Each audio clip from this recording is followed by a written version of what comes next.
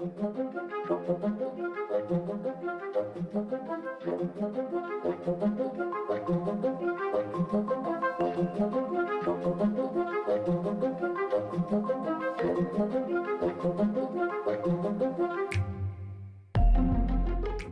subject of today's episode is a cavalcade of holiday horror, including the unsettling deaths of 3 children in the late 19th century and a horrifying Midwest murder spree in the early 1990s. Plus, we'll ask the question, what the hell is going on in Japan? And then end it all with the reading of a Yuletide classic, albeit altered slightly. And all with a very special guest. Today, we bring you Christmas Time True Crime Part 2.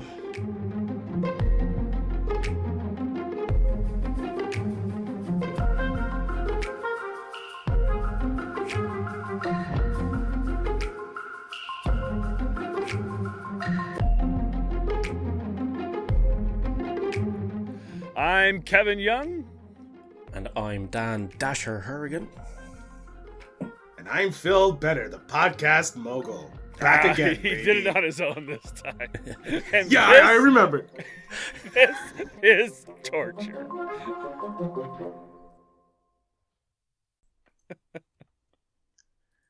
Good work, Phil. I remember a- this time. I was like, do I do it or do I not? I have a bunch of different titles that I could have done. True Christmas, True Crime. Oh, yeah. Christmas Time True Crime. Here we go again. Christmas Time True Crime Judgment Day. The Bride of Christmas This time True it's Crime. personal. This time it's personal. Oh no, it's Christmas Time True Crime 2 Electric Boogaloo. This time Yeah. it's personal. Yeah. Ooh, that one. It's a bit too long, though, sadly. That's the point, Dan. That's the point. I know. It's brilliant. Christmas Time True sorry. Crime Wrath of Khan. Come Khan! Christmas!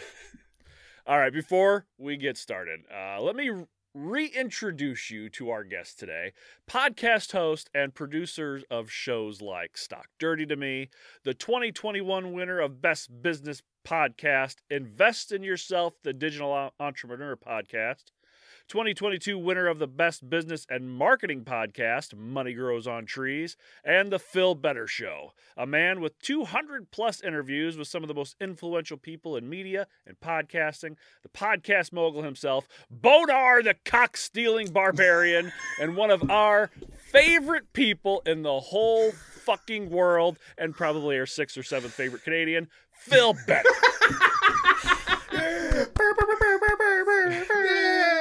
Thank you so much. That is a deep cut with the bonar. That's a deep cut. My God. It is. And it will be forever. Forever. My favorite Every bonar time you come on this thing show, is... it will be Bonar. Remember, his love name kept changing. How Phil pronounced his own name throughout Boner, that changed every Bonar, single time. Was Bonar. Bonar. Yeah, Bonaire. There was bonaire. Yeah, bonaire for Yep. a bit. That's a D&D thing, I think. I think our listeners probably get it by now. Yeah. It's a D&D thing. Well, like I said to you already, we're going to have to eventually organise a game of Torture D&D. So... Mm-hmm. A couple of the patrons or some listeners spring on, and then us and Phil sit down, have a good old time. Yeah. See it's gonna be if great. Keishla wants to come on. You know. I hope like all your food cooked with penises in them. No. There was no penises in it. He used the phallic containers for salt okay. and spices. Yes, please explain to everybody what I mean when I say Bonar the cock-stealing barbarian. Because nobody got the enjoyment. It was a The whole thing fell apart before we ever got to put out anything. It was a flaccid Nobody understands. spice rack, Kevin. That's what it is. The most flaccid of all spice racks. Bonar was a chef, and for some reason, he used to take the genitals of certain enemies and use them for spice containers for his cooking. And he would have to shake them Like to shake get weights. them like a shake weight. Oh my god! To season the food in unique flavors. It's also a protective measure. No one's going to steal his spices if it looks like cock. So It's true. Unless you're really into cocks, in which case, Yeah, unless you're in the they're Yeah, gonna then steal they're your gonna cocks have and accidentally get your spices by accident. One of the funniest things was when we were playing a game before and Phil left and so I had to take over for his character and he rolled a nat 20 fighting a troll and beheaded it and I got him to take the troll's penis and It's just this gigantic cock around his Yeah, just yeah, get them yeah, as a so- necklace. Yeah, just sadly we didn't get to go much further than that though, but yeah. Oh god! So add that to your inventory now, Phil. Write out your I'll character remember, sheet. I'll remember. One troll penis. It's a bit old now. It's a couple of years old. But anyway. A true So legend. yeah. I don't know. This It is caught gonna us be off the guard most- then. It still catches me off guard now. I know. I know. That's the reason why. It was the most purely random thing. To be All fair, right, I may that's- have been under the influence when I came up with that idea. I bet you were. Yeah, we were nervous of the fan art if we were to ever release anything as well. Oh god! I was waiting for the fan art. All right, Dan, since you got two, we'll let you go ahead and do one of yours, Okay. and then we'll hit Yay. Phil can give us. What's up with the I Japanese? have. Trust me. I'm going in. Usually, I know exactly what we're covering because I'm the one who, does everything. the work.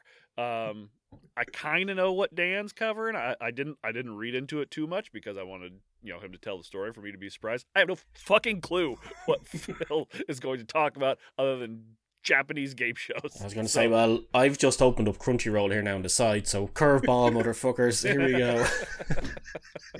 Sword Art Dad's Online. doing the Japanese. Sort out online. So, right, well then, if y'all are ready to buckle up your seatbelts, ready for a wild ride. I'm ready. Let's go. Cool. The subject of today's little mini section from myself surrounds 1992 Dayton, Ohio murder spree. So there are probably some people who will know about this one already, especially if you're from Ohio. I'm pretty sure you know all about it.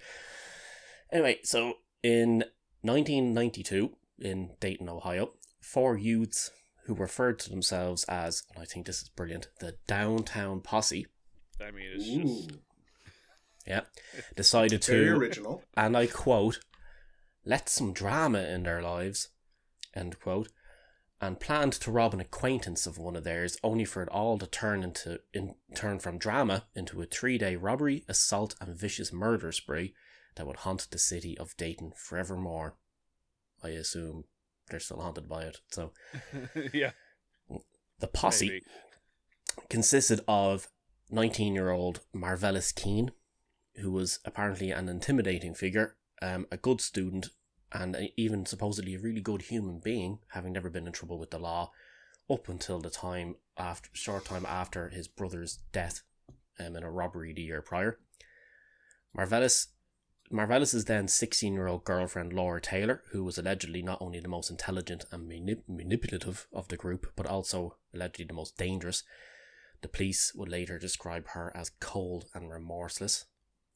Finally, we had 17-year-old DeMarcus Smith and his 20-year-old girlfriend Heather Matthews. So all members of the posse were estranged from their families. They were very bored. They were full of angst, anger, and they were basically out looking for trouble. So on Christmas Eve 1992, Laura Taylor convinced the group to plan a robbery of an acquaintance of theirs, 34-year-old Joseph Wilkerson, who was a General Motors employee. Taylor and Matthews approached Wilkerson, so the two ladies, just in case, because they're going to be using the surnames here the whole time, so if you have any questions about who's who, Okay. right? Fair enough. So Taylor and Matthews approached Wilkerson and lured him back to his own home with the promise of having a fun time with the two of them, if you catch my drift. They began to strip, only to then produce a gun, and they forced Wilkerson onto the bed where they tied him up with electrical cords. Keane then entered the house, and the three of them began to ransack the home looking for valuables. Keane found a .32 caliber pistol, apparently in the garage. Keane then returned to the bedroom and decided to just shoot Wilkerson in the chest. Taylor then took the gun from Keane, pressed it against Wilkerson's head, and pulled the trigger, killing him.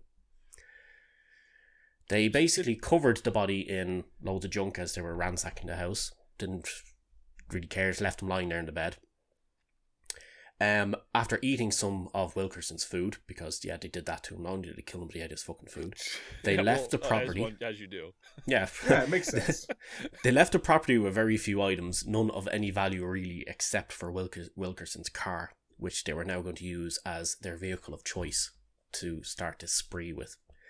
Jesus Christ. So the group hit town, and they spotted a young woman using a payphone outside a neighbourhood market. The woman was 19-year-old Danita Goulet, or Galette. I don't know which way you'd pronounce it, so my apologies. So she would sadly become their second victim. So viewing it as wait. They wanted drama in their lives, so they just wanted to rob this guy. Yeah. And now they've murdered two people. So far, they've murdered one person. They're about to murder a second one, though. Spoiler alert.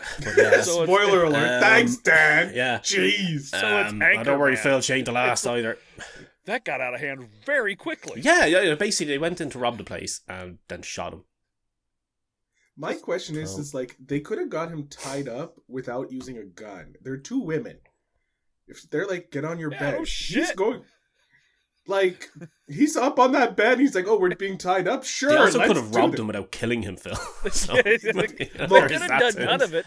They could have done... We want some drama in our lives. I'll go rent a fucking movie. If you're confused now, wait until I tell you at the very end what exactly they made out of robberies. Right? Oh, they made nothing. Fuck. So, no, they didn't make nothing. Don't worry. It's worse than making nothing. Trust me. Right? Shit. All right. So anyway, right. Proceed. So they're viewing it as a quick and easy robbery. Keane approached the phone booth, pointed a gun at Danita, and said, "Merry Christmas, bitch." Then proceeded to shoot 9 rounds into the phone booth. Keane would make away with a pair of tennis shoes, a coat, and a bag. The bag only had around 50 cents in it, apparently, according to what I read. 5 of the shots hit Danita, and she would be pronounced dead later on at hospital. But apparently she actually died at the scene, though. So the group then returned to an apartment that was owned by Keane to retire for the night, but not before taking what was effectively their third victim, Heather, who the 20-year-old girlfriend. So Heather's ex-boyfriend, Jeffrey Wright. Wright was in the apartment to hang out with the group because they're all kind of buddies. When DeMarcus Smith, her current boyfriend, 17-year-old guy, decided to... I forgot about this. So, DeMarcus Smith, Heather's current boyfriend, and a fourth member of the stupid clown posse, as I've decided to call him, shot Wright 4 times in the legs. But somehow... What?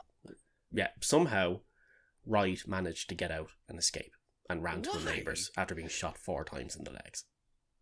Because he's everyone's ex-boyfriend who's hanging around, so he just shot him. He just came in and shot him. You shoot somebody because they're your girlfriend's ex-boyfriend, but why 4 times in the legs? That doesn't... He obviously a terrible shot. Who empties out a fucking clip into a phone booth and hits somebody 5 times instead of every time? Look, I'm still wondering, I want to know where the bullets went in the guy, the 4 shots in the leg. Were it 2 and 2? Was it just all in one leg? I don't know. And all I thought of, did you ever see the show Assy McGee? Yes. It's really funny. The bit when he's on the bus and he shoots the guy in the leg, and the guy's lying there, he's like, "Help me, I need a doctor." So he shoots him in the other leg, and he goes, "Now you need 2 doctors." That's all I could think of when I read this. Right. But anyway. If I met them, I would have blew out the kneecaps. The first thing I'm taking out is your kneecaps. If I'm going to shoot you in the legs, you take out the kneecaps. They can't run. You're safe. But my assumption is that he probably pulled out the gun And the guy probably ran, and he started shooting at him as he was running, and probably clipped him in the legs. He was probably doing the fucking usual sideways shite that people use that they can't aim with. That's a good point. My problem is these are youths from Dayton, Ohio. They should be better with guns. Probably hunting rifles. They're probably better with the hunting rifles than handguns. No, not downtown Dayton. You're better with a fucking Glock than you are with you're not using your gun. They can afford the Glocks. Could they? Unless you're hunting people. Everybody's sitting there with snub-nosed 38s and say, anything more than that, can't handle it. Yeah. Nope. So, right. Anyway, there were two... So he managed to escape, survived his injuries. Right, so he survived. So there were two other friends there in the apartment at the time who witnessed the attack. There was a 16-year-old Wendy Cottrell and an 18-year-old Marvin Washington. Now, the group debated over whether or not they could actually trust the two of them to keep quiet after what they saw, but they ultimately decided to sleep on it until the next morning. Right, so... I'm fucking out of there, man. I'm out of there. You wake up, I'm gone. Christmas morning, right? This is stupid, alright? So, Christmas morning, the good old stupid clown posse decide that their next target is going to be Taylor, how old is she? 16-year-old girlfriend? Mm-hmm. Yeah, so she's your man Keen's 16-year-old girlfriend. Decided it's going to be Taylor's ex-boyfriend, Richard Maddox. So Taylor convinced Maddox to go to a hotel with her. He went and collected her in his car. Sure. And the plan was that the rest of the group would follow them to the hotel, and then they would go in after them and ambush them. But it did not go to plan at all. So what happened was Maddox picked up Taylor in his car, and while he was driving to the hotel, he realised that the other group were behind them, following them. So a couple of different things I read said that he spotted them and he put his foot down and started driving erratically and all this stuff to try and evade them. Now, the thing is, though, is that the only person you'd be able to get that information from is crazy Taylor. Yeah. So I don't know if that's true. All I know is the only thing that is definitely true is that at one stage while driving, Taylor took out her gun, put it to his temple, and shot him in the head while they were still moving. So she managed to Tom Cruise it though, and jumped out of a moving vehicle. Left him to crash further on down the street, which made him officially their fourth victim, third murder. Yeah, in this rampage. So she got into the car with the others and they hightailed it out of there. They spent the rest of Christmas Day staking out an ATM to try and get their next victim, hoping that somebody would show up to withdraw cash and that they would basically rob them and kill them, or just rob them. Chances are they'd probably kill them before they were going to kill them near money. But chances are they probably weren't waiting for money at all. They probably would just kill them. But nobody showed up, thankfully, and they ended up spending the night sleeping in Wilkerson's car in a nearby parking lot. So the morning of the 26th, the group pulled into a gas station to steal another car. They decided they wanted to have a second car for driving around and doing their thing. Yeah, they're all yeah. So they spot a woman putting air into the tires of her Dodge Shadow. So they approached the woman at gunpoint, and luckily, instead of doing freezing racing, she just ran. She pulled like woman. GTA, Good. NPC, just... Yes, that's what you do. Get gone. The fuck out. She would report her car stolen, though.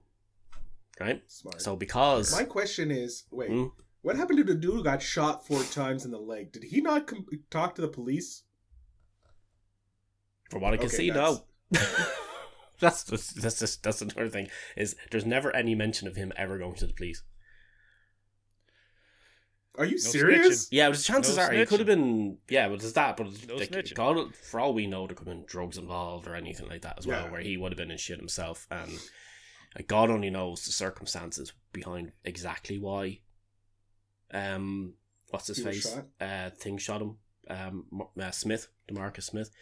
God only knows what. It might have been a jealousy thing or a feud thing because of him being the ex, or could have been anything. But I'd say there was more to it than that. Like, you know, like if he had gone off and ratted them out, he'd probably shit himself then, maybe that this whole snitching thing. But anyway.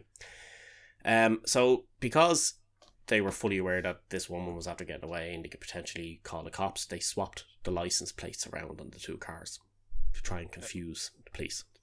Right. They're still stolen. But they don't nobody knows the other car is stolen, though. They will eventually. They don't know yet. That's the thing, right? If the police run here behind you, they just run your plates randomly for no fucking reason other than they have nothing better to do, and it comes up as the plates are on the wrong car, you're still gonna get fucking pulled over. Yep.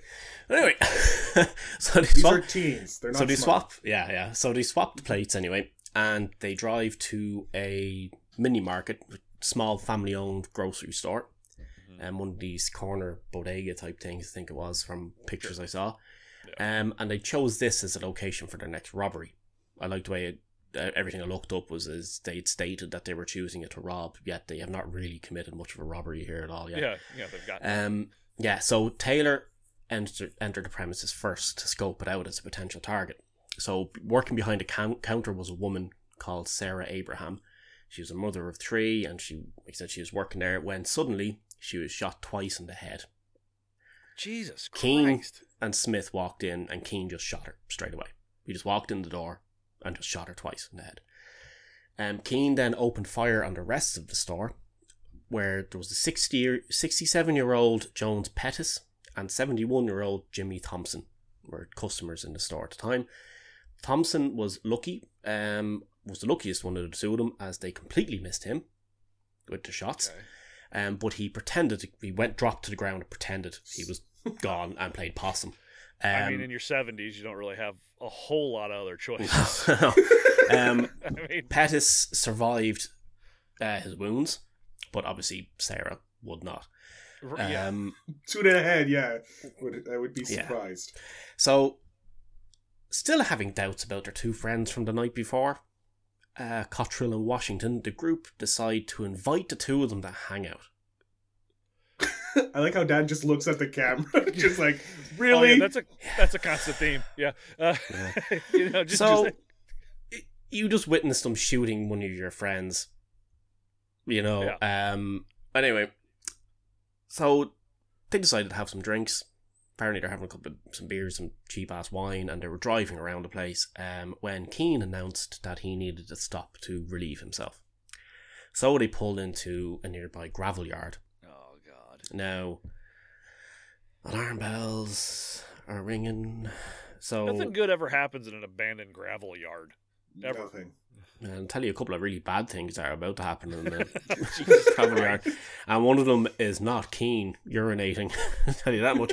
So, Keane and Smith forced Cottrell and Washington out of the car.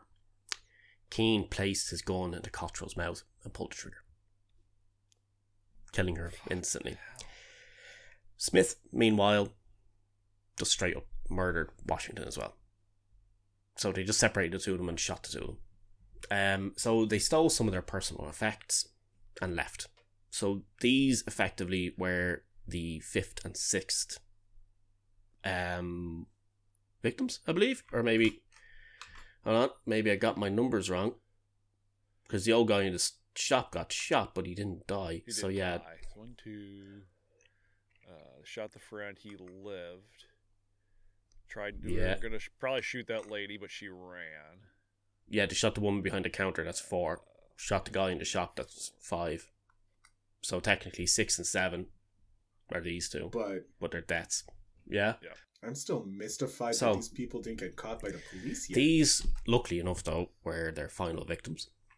So at the time, the police were completely unaware of the fact that the bodies and the victims that they were finding around the place now at this stage were related, and they did not know that they were related to the car theft that had been reported. And basically, a police sergeant would spot a suspicious Dodge Shadow, which matched the description of a stolen vehicle, except the plates did not match. Upon running the plates, he discovered that they were from a different car. So he called it in. Yeah. So he called it in. And because it was known to have been held up at gunpoint, he called in other units, and they, unbeknownst to the group, managed to box them in and then basically surrounded them and got them to pull in. so that they stopped any chance of there being a chase. Sure. So, like I said, seeing as they're completely unaware that the bodies of the victims and the car were related at all, what this sergeant thought was just simply conducting a stop for Grand Theft Auto, but he actually unwittingly and unknowingly stopped what was actually one of the biggest murder sprees the city had ever seen. Yeah. The posse, except for Smith, gave up peacefully. He ran away, but he would soon be caught. He just literally pegged it on foot into shoot a him in the nearby house. legs. Yeah, they just pegged it off him. that. Yeah. Just shoot him in the legs. It wouldn't be until later, though, that the police would actually put everything together. The victims weren't related in any way, shape, or form, so they didn't have any idea that these were even involved in the murder. That's like fucking crazy. So, the killings were completely random, and the only connection they actually had were shell casings left behind from Keen's gun at each scene. Man. So when they managed to match them up with Keen's gun, basically. Yeah. Because of the plates being from Wilkinson's car, and they ended up finding the stolen car, they went to Wilkinson's home, which is where they ended up finally finding his corpse. Mm-hmm. And there was an anonymous tip that led them to discovering Cottrell and Washington in a gravel yard. And it was believed that the tip may have come from a priest whom Taylor confided in when she was locked up. Oh, okay. So it was after the fact. Okay. Yeah. Okay. So, in the prosecution, Smith and Taylor were treated as minors, as they're 16, 17. Fuck that. And therefore would not be able to receive the death penalty. Fuck that. Smith pulled the trigger in 2 of the murder cases and once more in one of the assaults in the case of Richard Maddox, and Taylor pulled the trigger in 3 of the 6 accounts of assault and or murder. Yeah.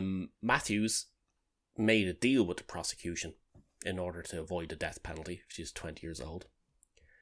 All 3 of them are currently serving life sentences. So Smith, Taylor and Matthews are currently serving life sentences, with Matthews currently appealing it, as she never actually pulled the trigger in any of the murders or any of the assaults. Oh, fuck She off. was an accomplice due to peer pressure, according to herself. Now, considering the fact that one of them was a 16-year-old, a 17-year-old, a 19-year-old who she wasn't even in a relationship with, a 19-year-old, and she's the oldest of a lot of them, and she's giving them the fucking peer pressure. Fuck, get over yourself, you know? Yeah. Like, seriously. So, Keane would receive sentence of the death penalty after being convicted of 5 murders. He Makes was sense. executed via lethal injection in 2009 after 17 years of imprisonment and multiple appeals. So, considering the point of the entire thing was to allegedly just rob people. Yeah. Well, Right? the point at first was to rob one guy. Yep. One guy. For and some they drama. didn't even do it. Yep. So, considering that, here's what the group made away with. Yeah, in what's their the spree. haul? Not counting the cars. Okay. Not counting the cars. Okay. The haul is around $50, a hairdryer, a necklace, 2 pairs of shoes, a coat, and a microwave. The fuck did they get the microwave? From the first guy's house. They just took it and walked out the door. Oh, okay. Okay. I'm thinking, was Here, one had it in the phone the booth. lady in the phone booth just holding a microwave? Hey, Ma, I got a new microwave. Hold on. My Oh God. my God. So, and thus it endeth the rampage of the idiot posse. Jesus Christ. Kids, if you're bored, play a game. Play D&D. Play D&D. Play D&D. Play D&D. Make a dick necklace, Listen, like, dude. like when we were angsty, we'd listen to Creed or something, guys. You know, like, I want to be put on the Jesus. record where I would say, do not listen to Creed. neither do I. Don't worry. Don't listen to Creed. That'll probably get you to commit the murders. Yeah, go put some pennies on a train rail, Track. a railroad Oh, track. that'll derail the train, though. Yeah, but I mean, who knows? Maybe you Find won't something kill. else to do. Yeah, Just Jesus, Murphy. But see, it's weird how a lot of these people get caught, because there's so many famous like serial killers and mass murderers that get caught by accident because they get pulled over for Stupid something things. stupid, and it's like, Yeah. you have a body in the back of your car. That's Yeah. nice. Come to prison now. That's not normal. Yeah. That is some weird ass. Like that is some that's childish. Yeah, I mean, like, they were. Sorry, go on. Good. Well, let's just say they were. Well, we need some drama. We need something to do. Let's go rob somebody. Every single one of them had it in their head that they wanted to kill somebody. Because you don't go from let's rob this one guy to let's go Targeting some people on a as well, though. citywide murder spree Yeah. over Christmas, just cause. No, they this was something that they wanted to do. It's like, Every was it single Horrible one. Bosses? Was that the one where they planned to kill Yeah. each other's bosses? Yeah, Really like that, but it's like all their exes and stuff. Like, but that's the thing is, so Yeah. like where I got the briefs for the 2 stories that I'm doing, right, were from, from the website thegrunge.com. okay. They had a list of all these different stories of different things that happen around Christmas and stuff. And I read about 2 lines of this one. I went, no, I'm going to look this up now. I have to look this up. This is just ridiculous. Like, this is, I could just tell straight away, as like, this is just going to be stupid and pointlessly violent and ridiculous. Like, you know, Yeah, it's like if you think about the woman in the phone booth is the most random one of the whole lot. They knew everybody else that they actually killed, sure. right? Like the whole thing though of like the funny grown Well, man did they know going off to have sex with a 16-year-old, like, Yeah, that I was thinking about that's that. a bit Like, fucked up. but- you know. But even take that aside, you know what I mean? Like that, like just going and just make a phone call, some random guy just walks up and shoots you. Like, it's just Living in America. yeah. Pretty much. I mean, Yeah, the that's, other friends just unlucky to be where they were that night. Like, you know what I mean? Like, you don't think going to a party with your friends you're going to be witnessing Shot in the assault leg. and then you end up being murdered. but for- then you go back out with them. Yeah, that's well, that's a they- dumbass. look how young they were. They're obviously very impressionable. They're obviously wanted to. They're hanging out with the downtown posse. You know, they wanted to be the cool guys. You know, Still, that was a God. peer pressure thing right there of hanging out with them. Was it they were like 14 and 16 or something like that? Hanging around with these guys. You know, hanging around with all these adults that were all around, like, you know, drinking and probably smoking and Oh, cool shit.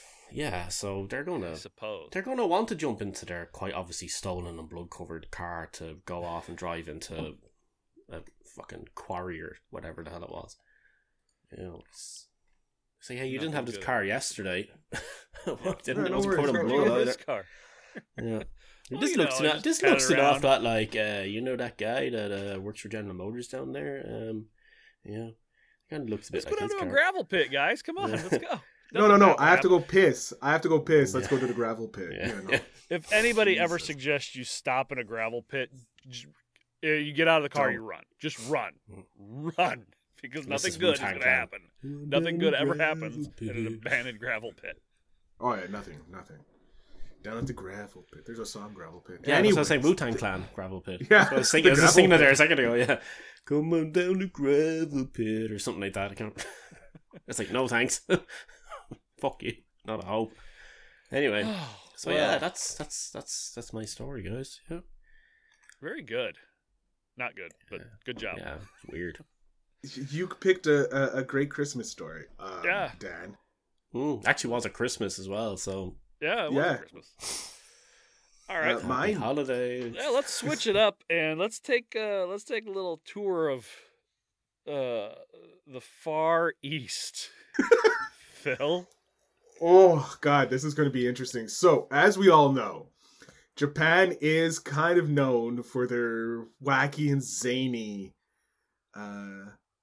shows, Yes. contests, if you Yes. will. You know, you have candy or not candy, where people bite into random household objects to see if it's candy.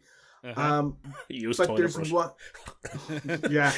with some Well, have you darkness seen on the it. one where the people used to have to stand behind the partition and the female would jerk the guy off as he's trying to sing, and if see if he Yeah. could get through the whole song? Yeah, they're There's that fucking one. weird. There's also the one with like a candy lace thing that they unravel. The girl can become nude or something. Very interesting. But Yeah. we're going to talk about one of their darkest shows. It is it's a Truman-esque Truman Show-esque show. I'm going to destroy the name of it, and I apologize but it's... It's fine. I do it all the time. Sunyu Deepan Showen. Okay? This... Yeah, it's SUSUNU exclamation mark DENPA new word SHONEN. New word. New word. Most people go space. New word. Yeah, new word. All right. Oh, fuck. New word. I've invented a new word, people. So this show ran from 1998 to 2002 on the Nippon TV network. It is a season-long show. So they find one person, they record the whole season in 1 year. It's a full year, pretty much. Mm-hmm. And it's really for their contestants are usually struggling, desperate comedians, because obviously those people can do the most, right? Typical reality show. Just find some used up, washed up comedian and throw a camera on him. Pretty much, right? Like us. Give me a call, Japan. Give Japan a call. Maybe we can get on this show. So some of the things were 2 contestants were stranded on an island and had to make a raft, spending 4 months trying to escape in one season. Another had to hitchhike from South Africa to Norway. Jesus Christ! Yeah.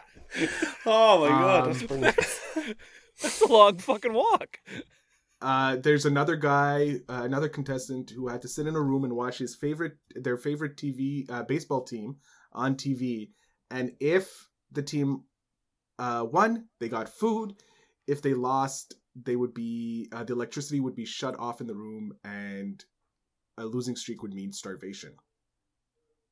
Jesus. So you get to eat if your team wins. Thank God he was not a Toronto Maple Leafs fan. 67 years. I'm sorry, I had to as a Canadian. Dad doesn't. I assume they're shit. They're not a good baseball team. Oh. They're not even a baseball team. They're a hockey team on top of it. They're not a good hockey team. They haven't won since 1967, before the invention of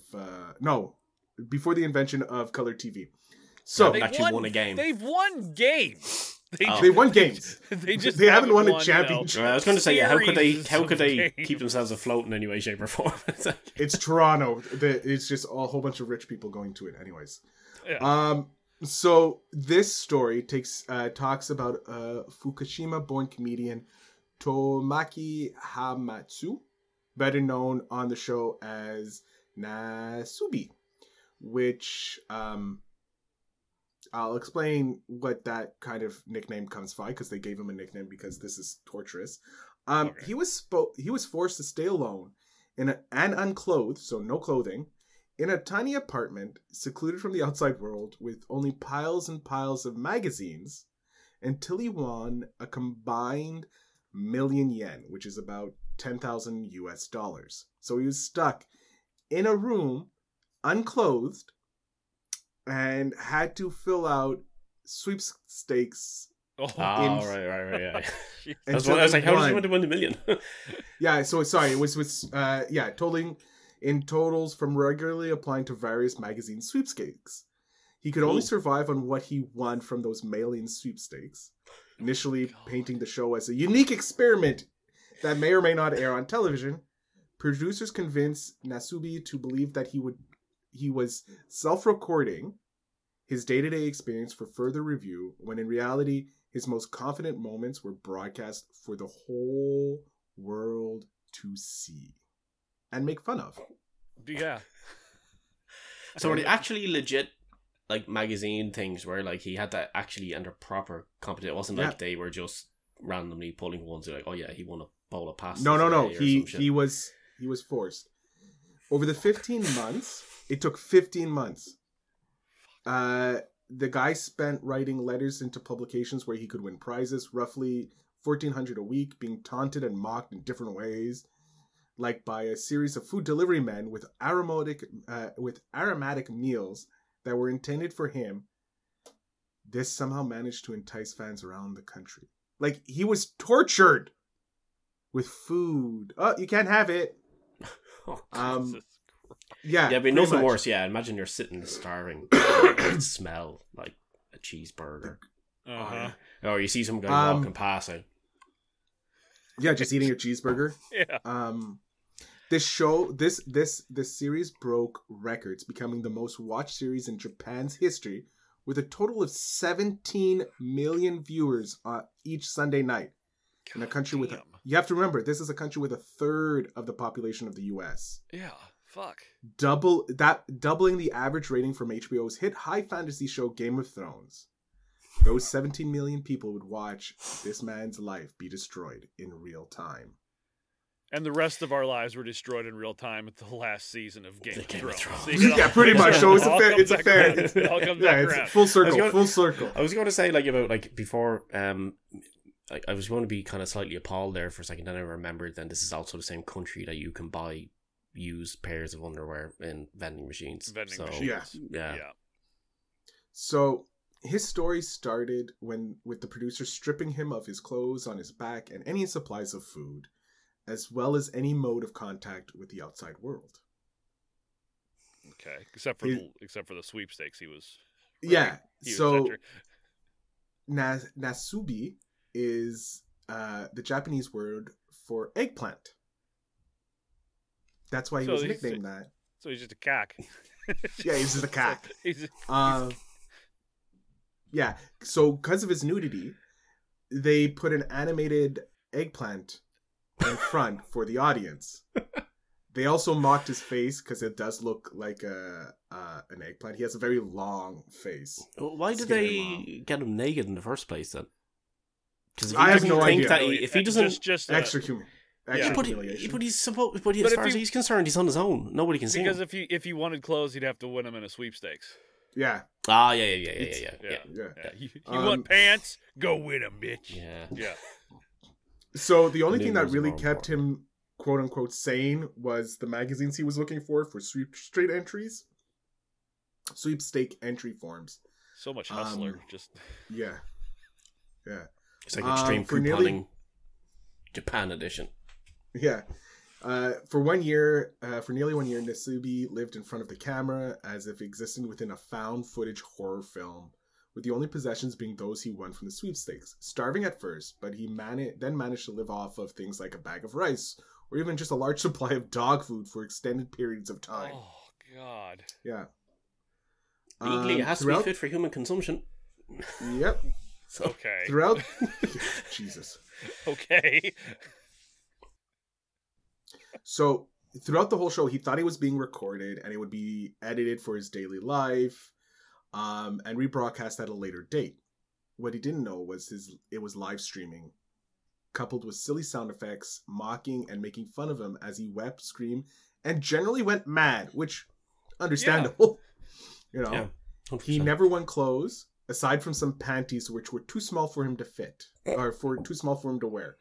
Thank God, because what would have happened? After he reached his goal of 335 days of having won enough items with a combined value of 1 million yen, he was led to believe that he had won a special trip for surviving the year. He was abruptly blindfolded by producers and moved to a new location, South Korea, where he would have to win enough. He would have to win enough earnings in order to get a flight back to Japan. Jesus Christ! Wait. The South Koreans just like, yeah, sure, why not? Wait. He was placed in yet another secluded apartment where he was asked to take off his clothes and instructed to enter more sweepstakes. But being a pro by then, and after a bit of a breakdown, as you can imagine, he went all in and was able to win enough prizes to afford the tickets within a matter of weeks. The producers didn't like this, of course, so they changed the rules and forced Nasubi to be able to afford first class tickets. Because they're like, wait, only a few weeks? No, fuck this. We need you to get first class now. But he beat the odds and made the money in a matter of weeks again. He was able to fly back home to Japan, but again, he was taken to another secluded apartment. In despair and resignation, Nasubi began to take off all his clothes without instructions. Suddenly, the walls of the apartment abruptly collapsed, revealing a live studio audience filled with cheering audience members.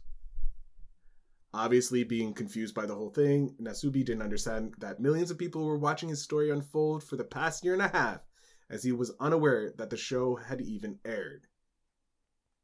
No, he's thinking, have they been out there the whole time? Yeah. I was wondering why I could hear. I thought I had a laughing track this whole time. Yeah. He obviously suffered mental and emotional trauma. Yeah. Being stripped of your clothes for a year, only able to eat certain type of food, the communication. Yeah, this was huge. He lost weight. Well, yeah, if you can only eat the stuff he wins until he starts eating the magazines. He engaged in conversations with stuffed animals. He imagined being teachers at an attempt to save his sanity. But he just deteriorated nearly as bad as a schizophrenic. He's Tom Hanks from fucking Castaway talking to inanimate pretty objects. much, yeah. There is a quote. Give me a second here. It's in Japanese though, so we can't. No, it's in Japanese. Give me a second here. No, everything was harsh and every day was like hell back then. Nasubi told Style Korimiya. The hardest thing was not being able to see and talk with anybody. My mental condition was at its worst. I was like, why only me? Why do I have to do all these things? I'd rather die than feel like this. Although I looked like I was having fun most of the time on the edited show, to me, it was full of pain. Yeah, well, they edited it to make it look like it's all fun and games, but in reality, this guy's fucking dying on the inside. You gotta think, after going that long without wearing clothes are going to start to feel. I mean, you're going to put on clothes. You start feeling like they're suffocating you. You're going to be itchy all the time. You're going to be one of those weird naked people. He's always naked. He's just it's Nasubi. He's just a naked dude. He's a naked guy. Here's what's more revealing: the producer's inability to publicly. Other than his nakedness. What's more revealing other than the eggplant emoji? Yeah. The producer was unable to publicly say that he regretted the show being created or anything he did to Nasubi, while downplaying the mental strain these experiences had on the lives of contestants who were sexually abused in one instance, nearly died as a result of suffering from dehydration in another. God damn. Instead, he tries to explain his actions by glorifying his work, noting that each experiment was a miracle to be caught on film. Yeah. So, do you remember my word of wisdom thing where I said about not doing stupid shit in Russia? Uh-huh. Don't sign up for doing a TV show in Japan. Yeah, it's pretty much number 2. All you can think of is the Simpsons episode where they sign up for a game show to try to get home. Yeah, this show pretty much it mentions that the reality shows based on Simpsons as well as Black Mirror, the White Bear episode. Yeah. He received no treatment. Hold on. The star, following the show's conclusion, was a household name in Japan, having been thoroughly and non-consensually cast in the public eye. With his fate as a reality star decided for him, he was left to navigate an equally high-pressure, stressful, anxiety-induced set of circumstances once the show concluded. With most reality shows now strictly obligated to offer psychological support and assessment following a contestant's involvement, he didn't receive any such treatment and was left to fend for himself in an environment that contained remnants of the sort Black Mirror White Bear. So, I mean, was he able Squid to Games. sue him afterwards and get some money off of it, or? Well, he had an uphill battle. He recovered. He found himself overheating in clothes. And in 2016, a good thing happened. He was able to climb Mount Everest after attempting 4 other times. And during a talk in naked the whole time. Yeah. He kept going naked. Just stuck this way in the cold. It points the way up. We go right way. In a talk in 2017, he attributed the achievement of scaling the Himalayas to the giant mental fortitude he built up on the show. A statement that is concurrently a damning indictment of the inhumane conditions he was put under, but in an indirect way turning a negative into a positive. Yeah, I read this I read this. Like, I was looking for torture things, and I couldn't find anything. And then I'm like, Japanese torture, right? Let's go across the world, because North America, Listen, you if guys... you ever need any torture, we found out. If Fucking you ever need any Japan. horrifying torture stories, just look Go up to in Japan. Yeah. Japan reality show. But yeah, like that is insane. Just thinking about being stuck in a room with, like, if I had clothes, cool. Like, without clothes, being filmed. Like, holy oh my god. That's kind of like what you want to do for a living, though, the whole time, Phil. Just sit in a club. You with your whiteboard. Me and my whiteboard, some emoji plants, and a penis necklace. Yeah. That's all I want in life. You just imagine Phil's in this, and they're like 3 months in, and they bring him a pair of headphones and a microphone, and then leave, and he just starts talking to the wall, podcasting, Creating my wall, own telling the podcast. wall how it can be an entrepreneur. So we're here with Elephanty. Elephanty, how did you become an entrepreneur? And they just pose over. It's just a stuffed elephant. Like, really? You don't say? Well, Oh my god, that's Family Guy episode. Show me potato salad. Should we just leave? Can we just walk away? Yeah, let's just walk away. God damn it. Oh my god, like, that is insane. I feel sorry for that guy. Man. But see, Yeah, that is. They go hard over in Japan. Here in America, there'd be lawyers and There's laws. That's why there's laws. Yeah, but I was gonna say, three of them. everybody's There'd over be like there. three people in there, Seems to and be they'd all batshit crazy. So gorgeous and the thing that they are one of the most advanced and yet not countries in the world when it comes to stuff like that. Like, like when it comes to technology and all, like Japan is living in the next century beyond the rest of us in terms of an awful lot of stuff that they do and what they have. Yeah. But then you look at some of this shit. You kind of say to yourself, Society-wise, like, they're still in the 1700s. But technology-wise, they're in like the 32nd century. and convenience-wise and everything, it's just crazy the way things are over there. But yeah, I don't know. Okay with sharing someone. Well, you remember in our Nanking series where we talked about how we went over there to try to convince them to, open up their borders, and we're going over there with warships, and they're still fighting people with bow and arrows and sticks, and then within the course of like 50 years, throwing Nintendos at people. Yeah, exactly. They had advanced as much as anybody else, throwing Samsung phones that explode. I was saying, that'd be Korean. They'd be throwing Samsung phones. That's Korean. I was going to say they'd be throwing the Nokias. Racist, the old block Nokias. That's what they do. They literally cover all of their military ships in those old Nokias.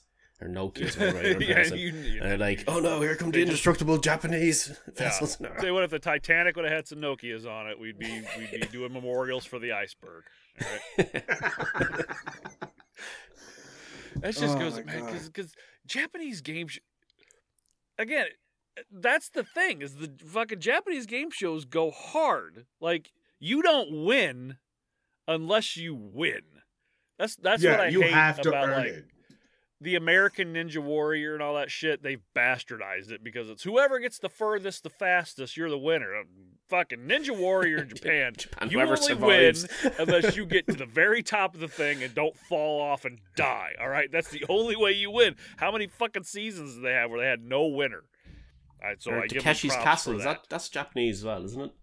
Yeah. The most impossible game show ever. Like, it's just ridiculous. MXPX.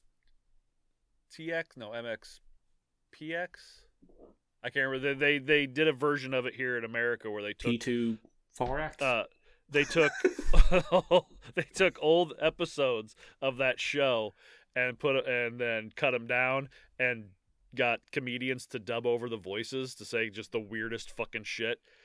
I'll send you an episode of it. So it is hilarious, and only that show they only had like 3 winners for the entire stretch of the show, and I think they're bringing it back.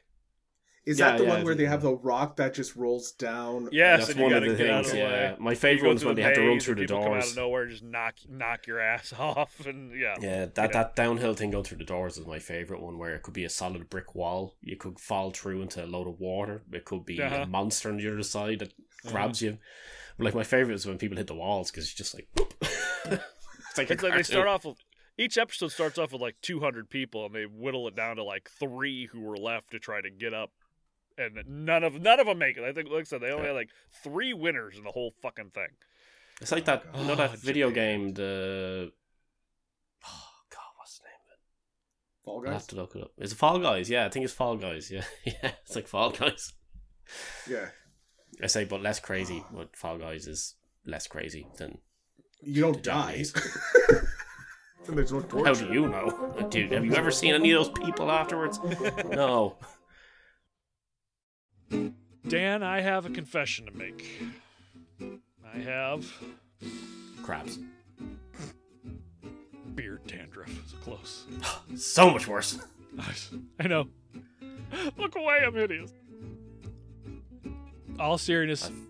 All serious. All serious. All serious. Me serious now. No funny. No more. Frankenstein. No fire. Bad. Ah. In all seriousness, many of us men with facial hair have some sort of dry skin under their, face fur. I have particularly dry skin, especially on my face, around my nose, my eyes, ears. That beard and mustache, they draw a ton of moisture from your skin in order to stay healthy, leaving the skin underneath sometimes dry, itchy, red, flaky, leading to the beard dandruff. And I struggled with it for quite a while. Struggled to, rein it in. Then I found thebeardstruggle.com. They use all natural products, never tested on animals, that your face, body, and beard will love. They have day oils to protect your beard from UV rays and dirt and grime, and it keeps your skin from drying out. All the troubles the day can bring. And they have night oils to help moisturize and rejuvenate your skin and beard while you sleep. Not to mention, as of right now, they have 8 different fragrances. According to this. That's what they tell me. That's what they tell Yeah. me. Do you want to know what they are? I do. I want you to Ready? I want you to pronounce them perfectly. Okay. Here we go. Ready? Okay. Yeah. From Alfheim's Forest, which has the scent of woodsy, leather and spices, to Hionir's Home, Close with enough. scents of greenery, amber and musk, to Valhalla's Gates, with essences of citrus, amber, sandalwood and vanilla. And right now I'm using the Aesir's Triumph, which I'm probably pronouncing that wrong, which has the scent of sweet incense, tobacco, whiskey, and cinnamon. And my wife absolutely loves it. Of course, I haven't gotten one from them that she hasn't loved. So, and if you can't choose, just get the sample pack, which comes with 6 of their mainstay scents and 5 milliliter bottles of nighttime elixir, so you can decide what is best for you. But they have so much more than just oils: balms, wax, shampoo, conditioner, butters, cologne, natural deodorant, skincare products, heated beard straighteners, combs, brushes, shaving kits, growth kits, merch. List goes on and on and on. No matter what kind, length, or style of facial hair you have, the Beard Struggle has the products you need. You get a free gift for purchases over $50, then you get another free gift for purchases over $100, and all orders over $65 get free shipping. You have a 90-day money-back guarantee, so you really have nothing to lose. And be sure to use our exclusive coupon code TORTURE19 at checkout to get 19% off your entire order. That's TORTURE19 at checkout for 19% off your entire order. Torture 19 at checkout, or click on the link in the show notes. TheBeardStruggle.com. Do what's right for your beard. Do what's right for your face.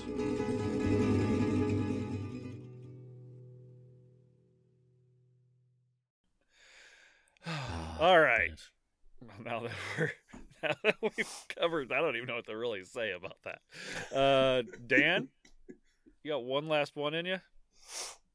I do indeed. Ooh. The subject of my second story is nothing to do with Japan, thank Christ, but we are going back across the goddamn United States of America. Yeah. Yeah! To the wonderful state of Kentucky. Where they actually do the yeehaw. So, Yeah. if you're not Yay, I got it right! You got it, yeah. So, the year 1881 in Ashland, new word, Kentucky. It's going to be a running gag now. I love it. Every time we message one another, I'm not even putting Yeah. spaces anymore. I'm just gonna write a word and then put new word, then write a word and then put new word. It's gonna take me many months to type out a message. A, new word. The, new word. Spaceship, new word. If you have an iPhone, you can set it up so it automatically points it so it takes you less time. Just double hit the space bar. New I word. feel like one of my Instead of a aunts. period. The first time one of my aunts got a phone, she texted me and she didn't know how to do the space. So it was all just ampersand. So it was literally, hello, ampersand, Daniel, ampersand, oh, ampersand, R, ampersand, you. Hello, and Dan, and R, and you, and Jesus. New word. All right, let's give this story the respect it Right. deserves because I read a little bit of it and it's horrifying. Yeah, Oh, yeah. great. This is the clean version of some of it too. That's the thing. Like it's Okay. because some of it was just like I'm not putting some. Like I'll explain. Anyway, sorry. So, Go ahead. 1881, Ashland, Kentucky.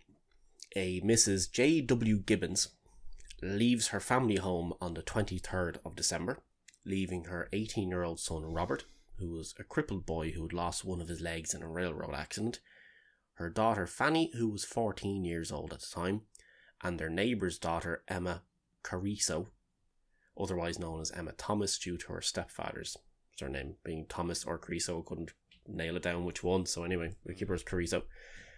Only to return on Christmas Eve to find her home burned to the ground and all three children dead. Emma's mother lived next door, noticed the flames coming from the house that her daughter was over visiting at around 5 or 6 a.m. on Christmas Eve. They sounded the alarm and neighbours rushed to the home and managed to remove the three children, not knowing when they entered the house, obviously, that they would find them having already been murdered. Physicians who arrived on the scene examined the bodies to discover that all three children had their skulls smashed in, which they determined to be the official cause of death, and further evidence showed that two of the girls had been brutally sexually assaulted. They concluded that... Go ahead. So the evidence of them being sexually assaulted, that would take a bit of invasiveness, but Oh yeah, take no, that no, much they... evidence to know that their heads were smashed in. I mean, no, well, like they... do you really have to look over the bodies and be like, That's the thing, though. So as far as I'm aware, with all these sort of things, they officially, like, if you or I went over and went, "Hey, his head smashed in, this is how he died," they were not officials. We can't officially make that call. Yeah, so they called that there and then, and it was after further examination. And it's not like they were sitting. It's not like they dragged him out and then went. You know, like they followed all the proper protocols apparently for 1800 For Wild West. 1881. Yeah, like The person's just dying there. There's a rock on their head. I think he died from a bullet wound. yeah. Well, my No way. my assumption as to how they could possibly tell straight off the bat would be blood. Yeah. Realistically, because Unless it all got burnt away. I mean, how the charred word up were they? not really. That's the thing as well, No? right? Okay. So. back, they we'll let you get concluded back to that the fire was lit in order to cover the crimes. All right, so I get onto the whole thing about the fire in a bit. So, a U.S. state marshal by the name of Heflin and a detective. Where was Heflin? Anyway, U.S. state marshal I have down here is by the name of Heflin, and a detective who was dispatched from Ohio by the name of J.B. Norris, yeah, I did get them the right way around, were assigned to the case. And Norris quickly jumped to the assumption that it was the Gibbons' father, John Gibbons, who was mainly absent from their lives, that had conducted the heinous crimes, but he was exonerated on the 31st of December. He was found to have been in a remote area of West Virginia, and he had proof that he was there at the time. So, if he's not in their lives, why would he come murder 3 kids? Well, he kind of is and he isn't. They just got on better living separately, and but he wasn't really around too often. So anyway, so Phil, what happened on the night of December 23rd, 1881 in Ashland? I hear you ask. Yes. I thought you were asking him. No. He's like, I don't know. No, I wasn't there. Tell you, don't worry. I was not even a gleam in my grandfather's eye at that point. Fair enough. So, all was revealed when a man by the name of George Ellis entered a general store to buy a cigar. He was a regular customer and known to the owner, Mr. Powell, who struck up a conversation with Ellis stating that John Gibbons had been exonerated, and he was curious who Ellis thought might have committed the act. Ellis allegedly turned pale, began to tremble, and then ran out of the store, but he was muttering something to do with state evidence when he left.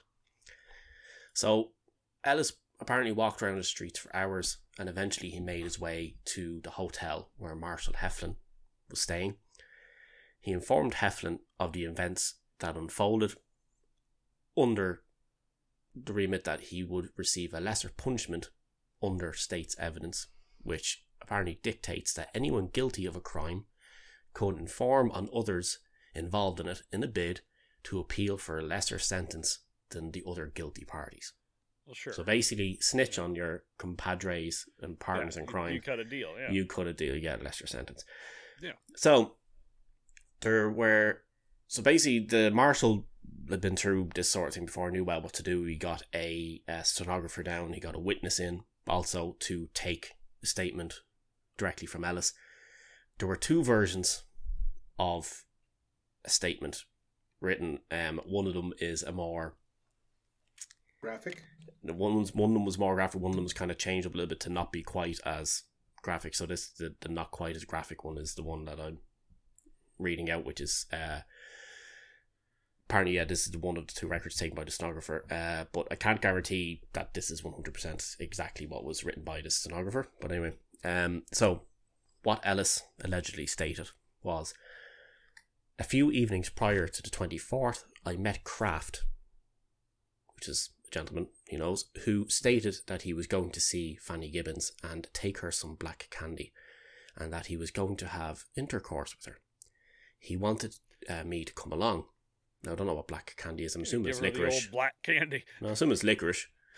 So, I'm hoping it is. Yeah, so, it's like, what's wrong with maybe that's what he calls himself. It's all black. The original black candy. So at about midnight on the fatal night, we all started, Kraft, Neil and myself. When we got to the house, Kraft raised the window with an old axe and stepped in first. Neil followed and I stayed behind on the porch, and afterwards I went in.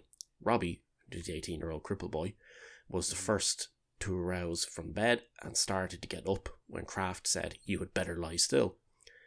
Kraft then went to the bed where the 2 girls were sleeping and began to take improper liberties with them. Robbie said, "You had better stay away from there," when Kraft hit him with the axe. He fell back on the lounge, then plunged forward and fell fully 6 feet from the bed under the stairs where he was found. The girls screamed when Kraft jumped out. The girls screamed when Kraft jumped onto the bed, and they both said, "George Kraft, what are you here for?" Emma also started to jump from the bed when Neil choked her and pulled her onto the floor. She fought him, and she fought him, and I held her while he outraged her. Neil then struck her in the head with the big end of a crowbar, and she died instantly after throwing up her hands. Kraft also had some trouble with Fanny and called on me to help him. He then outraged and killed her. Neil proposed killing the girls, and after they were dead, I took some coal oil, poured it over the bodies, set fire to it with a match, and we then left the house. So that's the end of his statement. Now, the thing is, though, it's believed that when it comes to the oil thing, that they did find traces of coal oil on their garments. Sure. And that was set alight and was burns on it, but it didn't take. And it's thought that somebody then returned and then lit fire to the house. Saw that the house that didn't work, catch on fire, and then went back I gotta do it and again. just lit the actual house on fire. Sure. So Ellis would also claim that the two perpetrators had made comments months before the incident stating that they would have carnal communications with the girls before Christmas. Kraft and Neil, they all worked together in like a brickyard or some shit. So Kraft and Neil were both arrested and taken to jail in Catlettsburg, which is about 5 miles away from town. Allegedly, all three were placed in the same cell overnight, which is a bit stupid. The following day, surprise, surprise, Ellis renounced his confession, but it was all a little bit too late. He'd already gone down on record at that stage. Yeah. So, while the arrests and confessions were not yet public knowledge, it's a small town, word spread like wildfire, and very soon there was rumbles and talks of vigilante justice. Mm-hmm. So, officials received reports of a mob being formed in Ashland with plans to raid the courthouse to seize the 3 prisoners. The courts deemed that the 3 should be sent to Lexington to be jailed safely and made their way there via steamboat down the river, but the mob had gotten word of this and a chase ensued. They managed to basically arrive in Lexington without incident. So 2 boats, yeah. I just want to see a couple people in their rowboats, running on the side with their buggies too, just chasing after this rowboat, and they're like, "Oh dear God, they're catching!" It's going down the wrong Put side more steam on! Throw more steam! Yeah, put more steam, more coal! Pit maneuver! So they got there without an incident. There's just one kid. He throws out the stinger into the middle of the river. Stick with one black guy on him. Just be like, we're in a story too.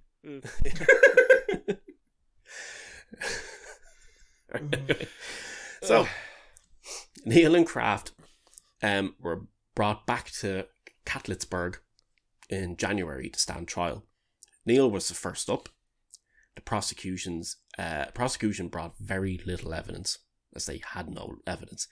There were different accounts from different people as to the whereabouts from both the defence and the prosecutor's side from Neil's whereabouts at the time of the murders, but there were quite a few people coming forward to his defence, and that of the other man as well, Kraft, basically giving them alibis that they were miles away at the time of the murders. The prosecution's star witness, Ellis, took the stand. Having previously recanted his statement numerous times, he now recounted for a more graphic version of events, which entailed Kraft and Neil assaulting the girls in far more graphic detail. Hence, that's the thing I'm leaving out. It's really fucking bad. So we don't want to traumatize Phil too much. No. It's one of those things. Honestly, it's one of those things. You can look it up, but I was just sitting there kind of reading through, and I was like, you know what, the other thing, you can read enough into it that you don't need to, but it gives a far more graphic thing as to what's after happening. So, Ellis's account of what happened anyway. So, several more days of trial ensued, which I find very strange because apparently they had no evidence. But anyway, so after a few days, on the 6th of February 1882, it took the jury only 17 minutes of deliberation to find Neil guilty, and he was sentenced to hang on the 14th of February 1882. A few days later, Kraft was also convicted and was sentenced to the gallows for the same date. Ellis would then again recant his story a number more times, changing it a lot. Yeah. One account, he stated that he alone committed the murders, that he had hired 2 coloured men to assist him. Because they'll go after the coloured men instead of going after any other. So, on June 2nd, 1882, Ellis was found guilty, but he was given a life sentence as opposed to the death penalty due to his confession and the evidence of the conviction for Neil and Kraft. Ellis would not serve a day of this sentence, though, as at around midnight on the same night, a group of 20 men in black hoods ascended upon the jail and they entered by force Ellis was taken back to Ashland, where he was hanged on a sycamore tree near the scene of the murders. Apparently it was like 2-minute walk away from where the murders happened. Yeah. Kraft and Neal would actually go on then to win a number of appeals, and they would be permitted a retrial. Between Ellis's constant change of facts and statements and his wishy-washiness and the fact that it was all purely based on his word, and now this seemed to be the words of a madman, and now prosecution has no case, he's dead. Yeah. Many considered that for the two to be innocent. In June of 1882, and I just had this specifically down there for a reason in the where it said 2 black men were arrested and charged, were arrested by a black detective. Say that because of the fact that then it wouldn't be taken as a racist thing, that they just hunt out. So that was, I think, the reason why they had it in it. But anyway, they were charged, but the charges were eventually thrown out. The arresting detective was then shot by a supporter of the accused. Jesus fuck. Yeah. The case continued to drag on until the fall of 1882, and then a new trial began. Due to the threats of mob violence, now this is my favorite part because it's like Red Dead Redemption shit right here if you've ever played it, right? So, due to threats of mob violence, it was deemed that a new venue should be sought for the trial. So the plan was to transport Kraft and Neal via train, but they quickly abandoned that plan when Major Allen, who was the commander of the militia that was put in charge of guarding the prisoners, received word that a mob was mobilising to take them, and that they were aware of their plans to go by train. So they then again decided, let's go by river, up the old Steamboat Willie route, right? Mm-hmm. As they were boarding the boat, a train arrived, as the train line ran along the river. Okay? Mm-hmm. So from the direction of Ashland, which is the direction they'd have to go. So if you imagine sitting on a river, right, where this Catlettsburg place is, let's just imagine that's south of Ashland for a minute. I don't know where it is, down south along the river. That's where they're boarding. And from the north, coming towards them, then a train arrives, carrying some 200 armed men and boys, demanding that Neal and Kraft be handed over.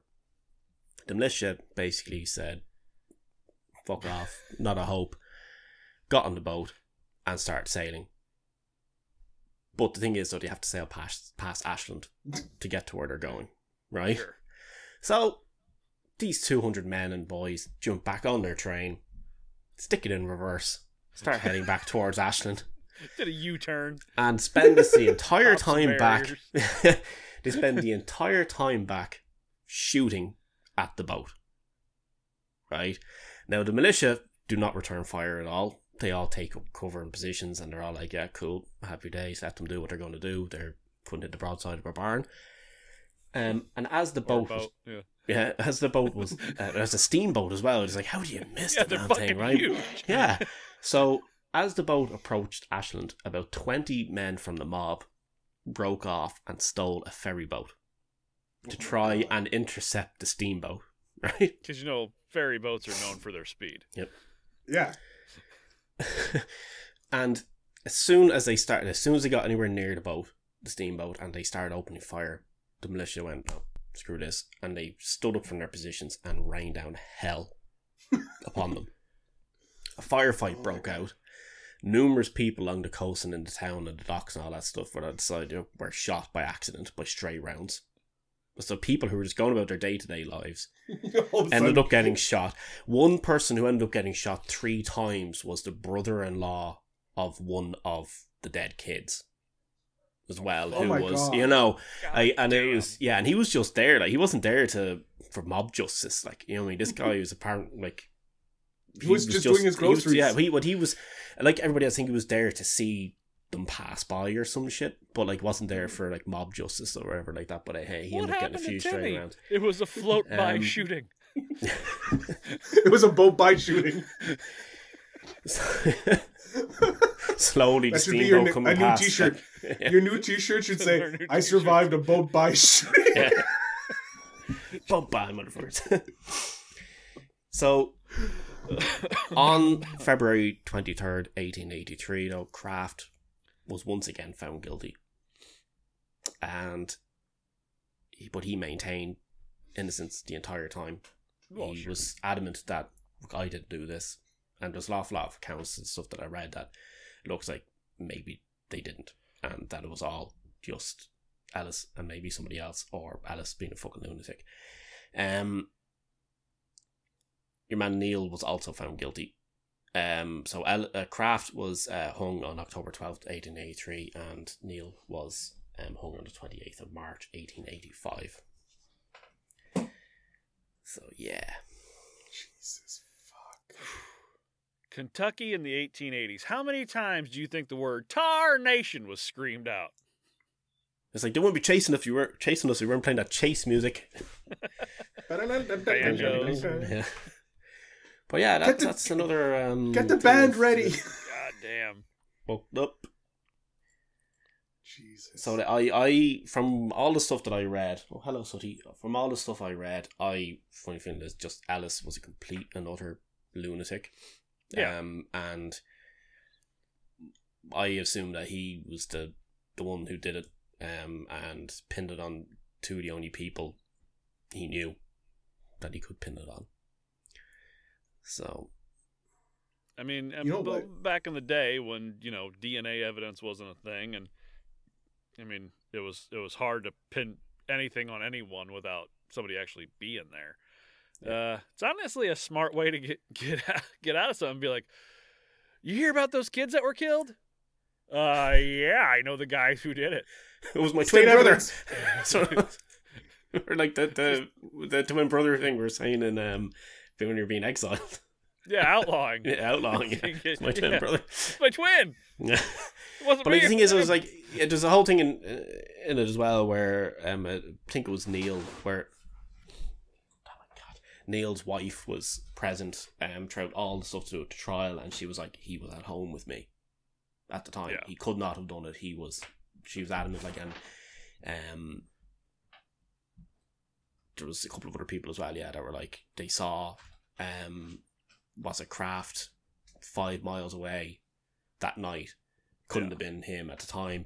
And then somebody else said that they saw Ellis as they dragged the bodies out, they saw Ellis in the crowd standing there right next to everything that was happening, because the house had only started to light up on fire. It wasn't completely burned down. They left it burning while they're bringing the kids Saving out and stuff like bodies. that. But yeah, but apparently Ellis was there when all that was going down. So that was the whole thing. I said is it was thought then that somebody returned. So my assumption based on all that stuff is that Ellis returned, they fired to the place, exited the building, and then people spotted it and went out, and he was Yeah.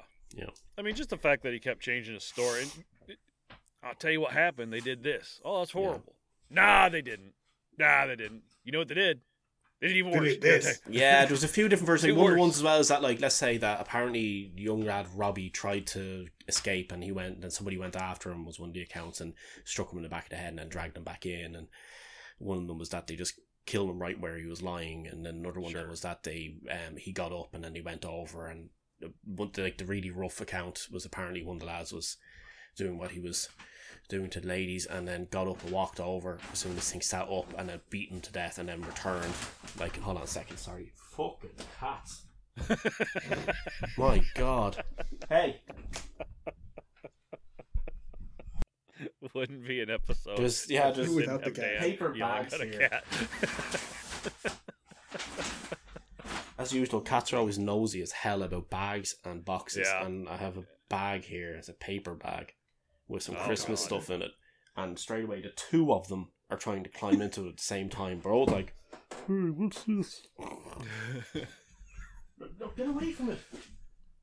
Is there anything more 1880s though than having a kid with only one leg from a railroad accident? No. You just don't hear about that anymore. No, he you know what he does? He went to play with pennies on the rail line, and the pennies Yeah. shot out and cut his leg off. You see, what But actually happened to was At that he least was didn't go told. out. What? He was bored and he was doing that, but at least he didn't go out and start murdering a bunch of people. Well, that's for no true. reason. Exactly. Just say, you see, he was told the old trick of if you're going to try and jump onto a moving train, you have to run fast enough to be able to count the nuts in the wheel. So he decided to do that, but then he remembered halfway through that he couldn't count. So, Yeah, that was another problem with the 1880s. yeah, especially in Kentucky. It's still a problem in That's still a 2023 in problem. Kentucky. That's still a problem. Oh my god. Jesus Murphy boys. Ding, ding, ding, ding, ding, ding, Fucking ding, hell. ding, ding. All right. Well, we could sit here and make fun of the South all day, but That's another episode. we'll lose any more listeners than we already have. All right. Well, Dan, good job on both of those. Phil, fucking crazy. Very entertaining. The start of this episode is going to be, and the subject of today's episode is Exactly.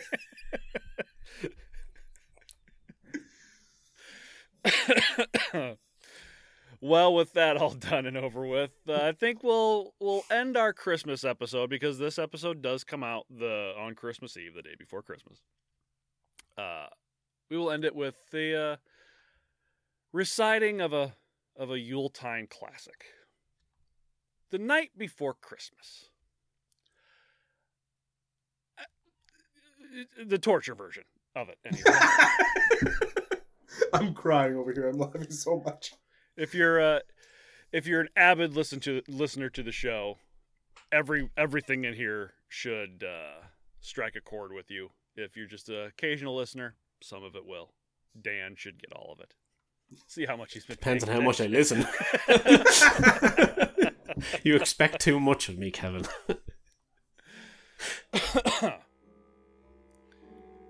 'Twas the night before Christmas, and all through the flat, not a creature was stirring, not even a rat.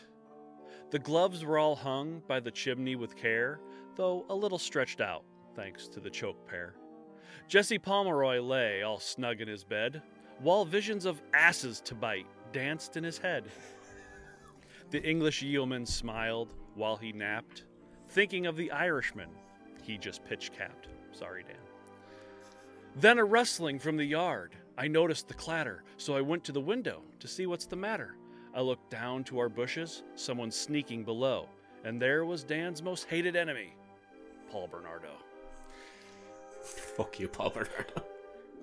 While he was waiting for a girl to be all on her own, I hurried to make noise, so his cover was blown. With the use of my knuckles on the window I did tap, and that's when he stood up and started to rap. Like, hey man, you think I'm innocent, but behind this I'm packing a lot of deadliness. So come at me, man. Take your best shot and see what happens to you, pal. You out of here, man. You come at me with your beer pot belly. You think you're really tough, man. Just then, a Viking, all stoic and regal, put us out of our misery. He gave Paul the blood eagle. Then up from the roof I heard what sounded like a wreck. I ran through my front door, outside to inspect. I looked to the sky and stared with a wow. It was Idi Amin shouting, "I'm the King of Scotland now." I knew it was a lie. It was something he did. So I went back inside. Time to go back to bed. I hurried to close the door so the wind wouldn't freeze us. I got warmed by my very own brazen bull. Be sure to leave room for Jesus. Then noises from the chimney. The fiend was on his way. As he emerged, I stood in horror. It was Joan's friend, Gilda Ray. I ran to lock the children's doors before he could find their beds. I needed to think quick or else they might all lose their heads. I thought about methods and devices, something to hurt, not to heal, but the breast ripper wouldn't work, and the head crusher isn't real. Maybe a flogging or a caning or a sjambak to the hip. I could mix it with the keel hauling and use the old barnacle whip. A bassination might do, or boiling in water or wine. Even Ling Chi, a punishment that would fit him just fine. But then I saw what I needed. Something to strike real fear. Old Bluebeard scurried back up the chimney when he saw my crocodile sheared. Assured the devil was gone, I shuffled off to rest my back. I opened my bedroom door and stared in at the rack. Today the queen was Catholic. It was my turn to be in pain. Maybe tomorrow she'll be Protestant, and we'll switch places again. As I lie there on the wood, thinking of all the episodes we've done, the cults, the prisons, the deaths of the old and the young, from sacks full of animals to Gertrude, that dumb bitch, to crushing and outlawing and ducking a witch, force-feeding prisoners and putting alkies in a barrel, old Crazy Bob and his knives placing women in peril. The Brazilians with their perch, the Viet Cong and their traps, watching Synanon face its inevitable collapse. Piatak, Latumba, the horrors of Nanking, the vampires of Yerba Buena, the wrath of the Burger King. One more turn of the gear as my joints come apart. I think of the people to thank that are so close to my heart. Thank you, Phil, and thank you, Deb, for having us on her show. Thank you to all our patrons we've had, Jag, MX, and Willow. As the pain sets in and I'm about to pass out, I remember Dan's words of wisdom. Sort your fucking life out. So take care of yourselves and take care of each other, and a loud and mighty Slán to my favorite Irish brother. Yeah, that's brilliant. I love that. Oh my god, that was amazing, Kevin. Thank you. That was Fantastic. fucking good. Oh. Well, with that said, you know the whole spiel. Go to all of our socials at TorturePod, Twitter, Instagram, all the other ones. Email us, torturepod@gmail.com. patreon.com/torturepod. You can get, first week free of Cult Leader tier. redbubble.com/people/torturepod for some of this fucking merch. Beautiful and, merch. Yeah. And, all the shit that I say every fucking week. Merch shop, baby. Phil, Merch before we shop, get out here, baby. let everyone know where they can reach you and hear you and your golden voice. My docile tones of Yes. the podcast mogul, if you will. You guys can go all check me out if you choose to. Before you check me out, make sure you leave a 5-star review of Torture Pod, because they deserve it, because they put in so much amazing work. Like, just that Kevin, that beautiful Christmas story. Thank you. Kicked my rat song in the ass anyway. But yes, make sure you guys leave a good review, 5 stars, because this is an amazing podcast. I have so much fun coming on every year for the Christmas episode. Yes. Which, again, you both destroyed my mind. Well, Dan destroyed my mind mentally with the first one, because that's a lot of drama for some people to have in their life. But if you want to follow me or learn anything about entrepreneurialism, make sure you check out Invest in Yourself Pod, the digital entrepreneur podcast, with well over 400 episodes of amazing entrepreneurs sharing their knowledge with you so that you can start your side hustle today and start investing in yourself. One lucky person might win this anus investing yourself picture. Yeah, leave a review, email us, DM us on social media. We'll put you all in a hat. Whoever wins gets the anus. Yeah. Looks like it says invest in yourself. Invest in yourself. Yeah, Phil, hopefully we can keep having you come on, make this a yearly thing. Next year, done. It is next year done. I love it. Christmas time true crime 33 1/3. 33 1/3. I love it. The Search for Spock. Chapter 3, Parabellum. All right, Dan, what do you we got any words of wisdom? Yeah, don't do stupid shit in Japan. Yeah, Don't join game shows in Japan. Don't go game. Don't go on game shows in Japan. That's okay. Yeah. If you're bored, play a board game. Play D&D. Yeah. Play. If you want some drama, play D&D. Yeah. Yeah. Plenty of drama. And in make D&D. sure that people completely understand exactly what you're saying. That make sure for a definitive fact that you're constructing a sentence. Make sure to put new word in between everything you say. Do not otherwise it just sounds like one long. Don't confuse people one by long pushing word. your words together. Yeah, like Phil started strong where he said new word, and then after that, the entire thing I assumed was just one word. One word the entire way. I was spelling. Oh my god, I'm never living it was this just down. one entire word after that. I can imagine. Like, the use of space is now obsolete. Filled in with new word. All right, last thing before we go, Dan and I are going to take a small break for the new year, just an extra 2 weeks. So no episode on the 7th. We'll return January 21st, 2024, with brand new episodes. Oh man, 2024. Fuck. I can't believe it. I might finally Merry get around Christmas. next year to writing an episode. Yeah. Oh, We'll see. we'll see. We'll see. It's been a year and a half, so we'll see. Merry Christmas, Happy Hanukkah, Super Saturnalia, Radical Ramadan, Joyous Kwanzaa. If I forgot anything, fill it in on your own. Have a happy and safe New Year's. If you plan on partying, please do so responsibly. No drinking and driving, please. 2023, great year for us. Thank you all for that. Let's make 2024 even better. All right. Happy All right, birthday, guys. Have a good Jesus. New Year. See ya. Bye bye.